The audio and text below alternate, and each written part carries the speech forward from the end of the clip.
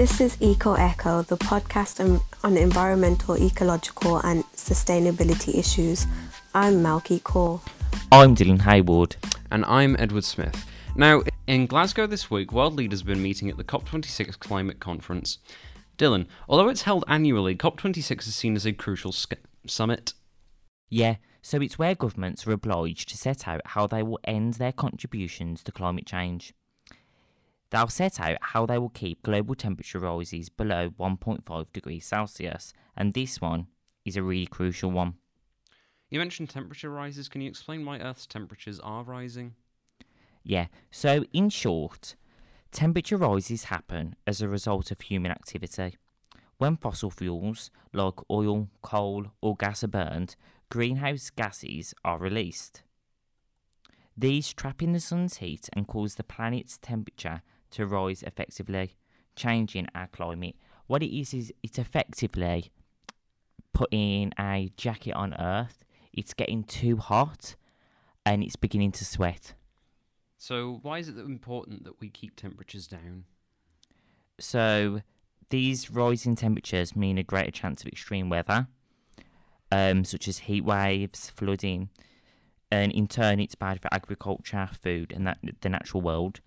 The IPCC, the Intergovernmental Panel on Climate Change, says that to have a chance of limiting global warming to 1.5 degrees Celsius, which is the goal set by governments, global emissions must halve by 2030 and reach net zero by 2050. Net zero is where the human emissions are near enough nil. Even then, the IPCC says that a 1.5 degree rise could be devastating in itself, and that it would raise the risks of heat waves and heavy rainfall events. At that temperature, coral reefs, for example, would decline by 70 to 90%. However, at 2 degrees, it would Completely destroy them. Yeah. What would happen if they? What else could happen if the temperature rises beyond 1.5, and what would this look like for average cities, for example, Birmingham, while we're recording this podcast?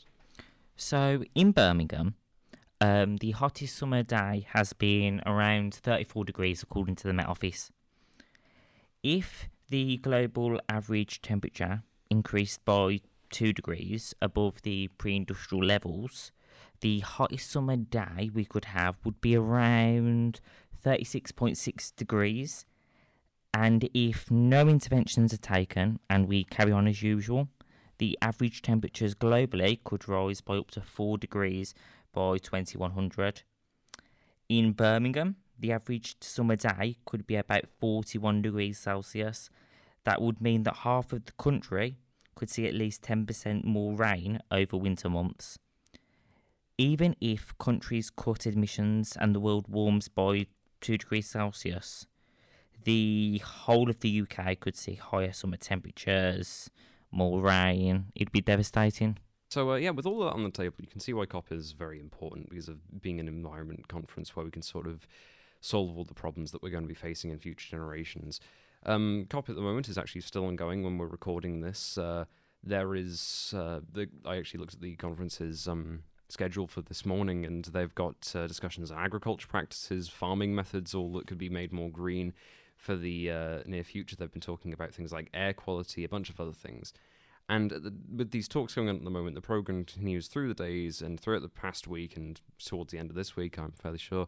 And it can't be overstated how broad COP's focus is. They've been talking about the public sector, the private sector, various different governments have been making very sweeping promises about the different things that they can sort of do to help the situation. You know, it's run by the United Nations. It's a big deal.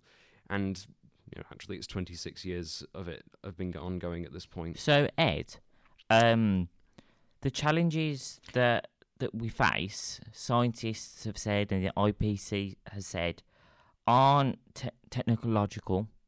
We're not limited by the technology, really. They've said that the actual problem is political and economic. What are we going to do to solve that? Well, there's been a number of things. Like I said, there's such a sort of a wide berth of what they are trying to cover. It's like on every level from government to industry. And, well, it's been just many, many different promises have been made to effectively get to that net zero target by 2050 and that half of what we're producing in carbon by 2030. The UK, sort of being one of the main leaders of COP, and indeed, I think, being the president of the entire conference, sort of has made these sort of big sweeping promises. Some promises as early as last year, before we even had this year's conference, they were promising to cut down by 68% of our current emissions in the next 20 years. So we're actually aiming to be ahead of what we're required to do for 2030.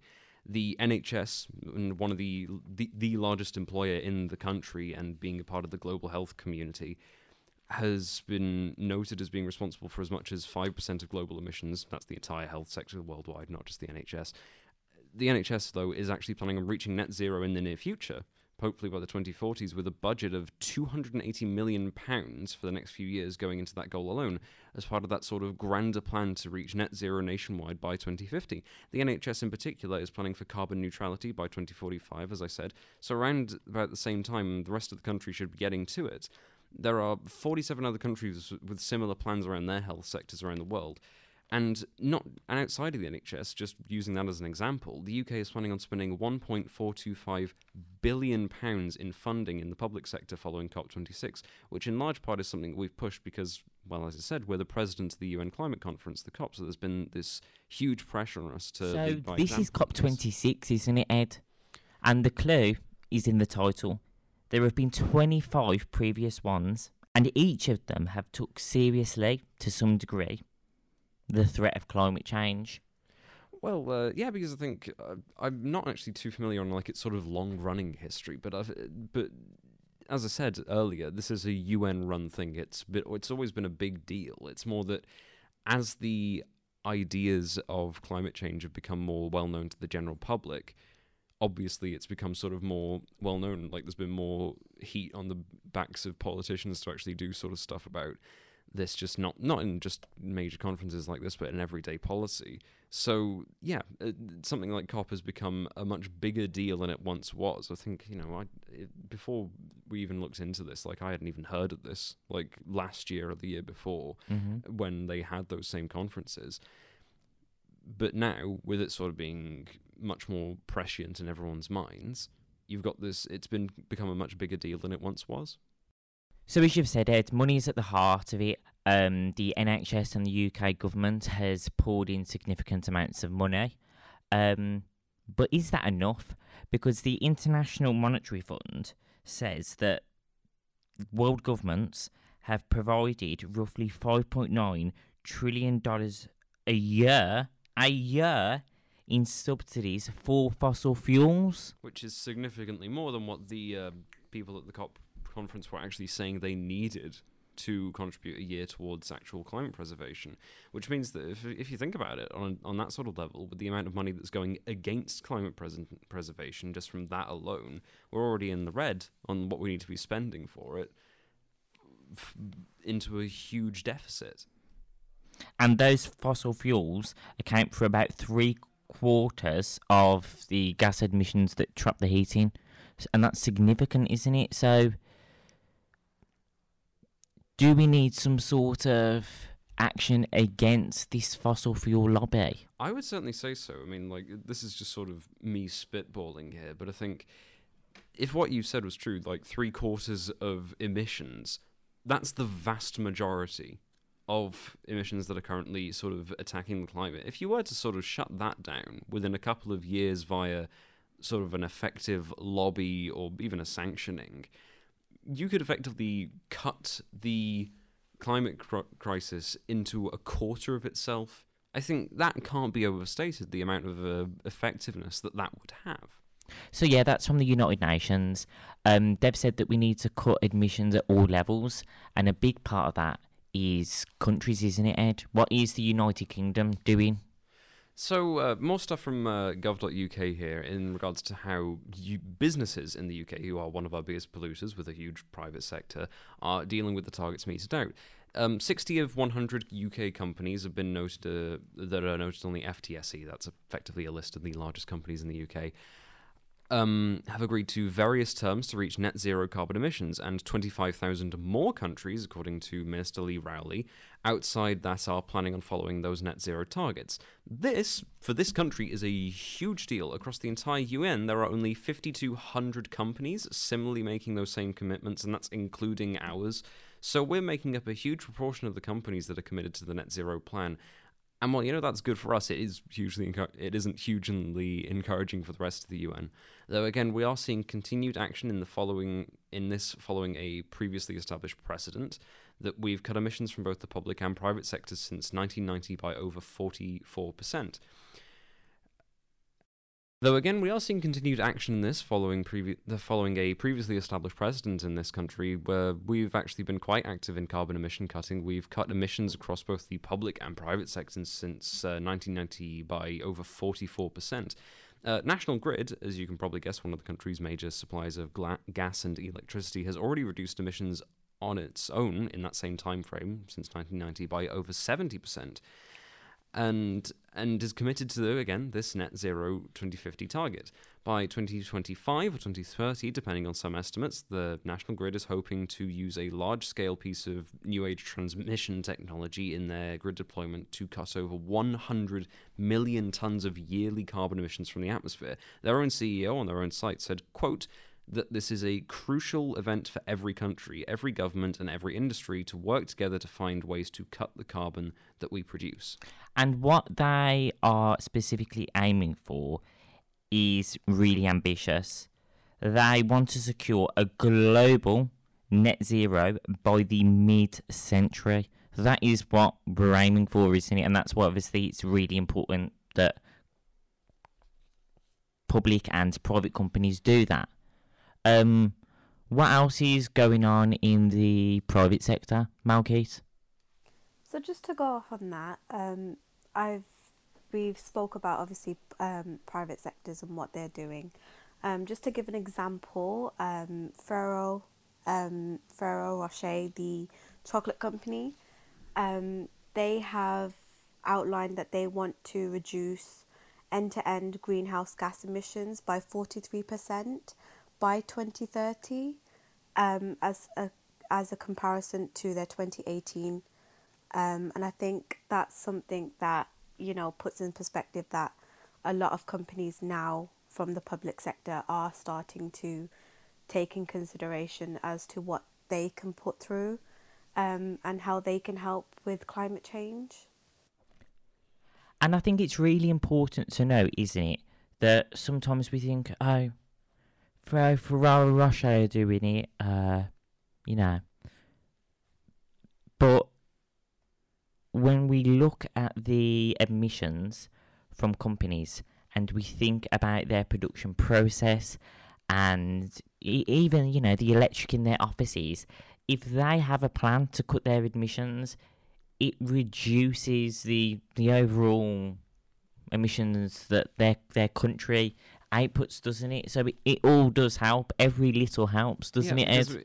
You've got some, like Malkeet said, it's like this is down to the chocolate companies now, that it's sort of become that widespread of a phenomenon for people to get involved in this when their industries do in any way contribute to the process of global warming, which the vast majority of them do. I mean, you might not think of it, but like virtually every item in your everyday life at some point in its production had something to do with contributing to environmental issues. I think by heavily endorsing and advertising as well, like companies such as Ferrero and like all these different private companies, I think it's getting the public to think about what they can do and how they can contribute to climate change. Yeah, by sort of signal boosting them when they actually do sort of make these commitments, so that they'll actually be held to them. And it's only right that these companies contribute. Obviously, we can all think of some companies that are some of the biggest companies in the world that mass produce products. If you look at those products, they aren't really eco-friendly, are they? You can imagine what it takes to burn those fuels to make those products. Well, I think it sounds obvious, but this is sort of like the key point. Like, one of the big reasons that like a large portion of this doesn't get on, you could assert, could be that a lot of companies sort of have difficulty shifting their attention away from their current methods of production. And that would be one of the main reasons why we have such trouble sort of shifting towards a climate-friendly economy and way of doing things, is because we have such a multifaceted and varied economy as is. It's like you've got this huge sort of setup where everyone has to do things independently. And, it's like, I mentioned National Grid earlier. They're a huge supplier of energy to a huge chunk of the country. If they were to have not opted into the COP the way they have, then that would just be a huge private sector company that just has completely excluded itself from the process that's necessary to fixing this country's environmental problems. Mm-hmm. Oh, definitely. The scientists at the IPCC and the United Nations have said clearly that the global economy must quit oil, gas, and coal rapidly and turn to solar, wind, and other non-carbon energy sources. They've said clearly that we have the knowledge and tools needed to limit this temperature rise. And if we get to that temperature rise, if we don't do anything, we will reach that temperature. And the consequences could be horrifying. That's it. Like we opened this sort of whole thing with. Like we had that sort of opening segment for a reason, to sort of just reintroduce the actual consequences of climate change and of rising temperatures because of how important they are, and to sort of just contextualize why there is such a huge effort to get this in hand and actually sort of fix the problem. And it's really important on that point to say that the temperatures and impacts that we have now are the result of carbon emissions decades ago. They're bound to increase in the years ahead. They're not immediate. So what we do now will affect the climate in years to come. This is our time to act. The IPCC report said that this is a code red for humanity. It couldn't be clearer, could it? So it's great to see that some organisations in the private sector are taking it seriously.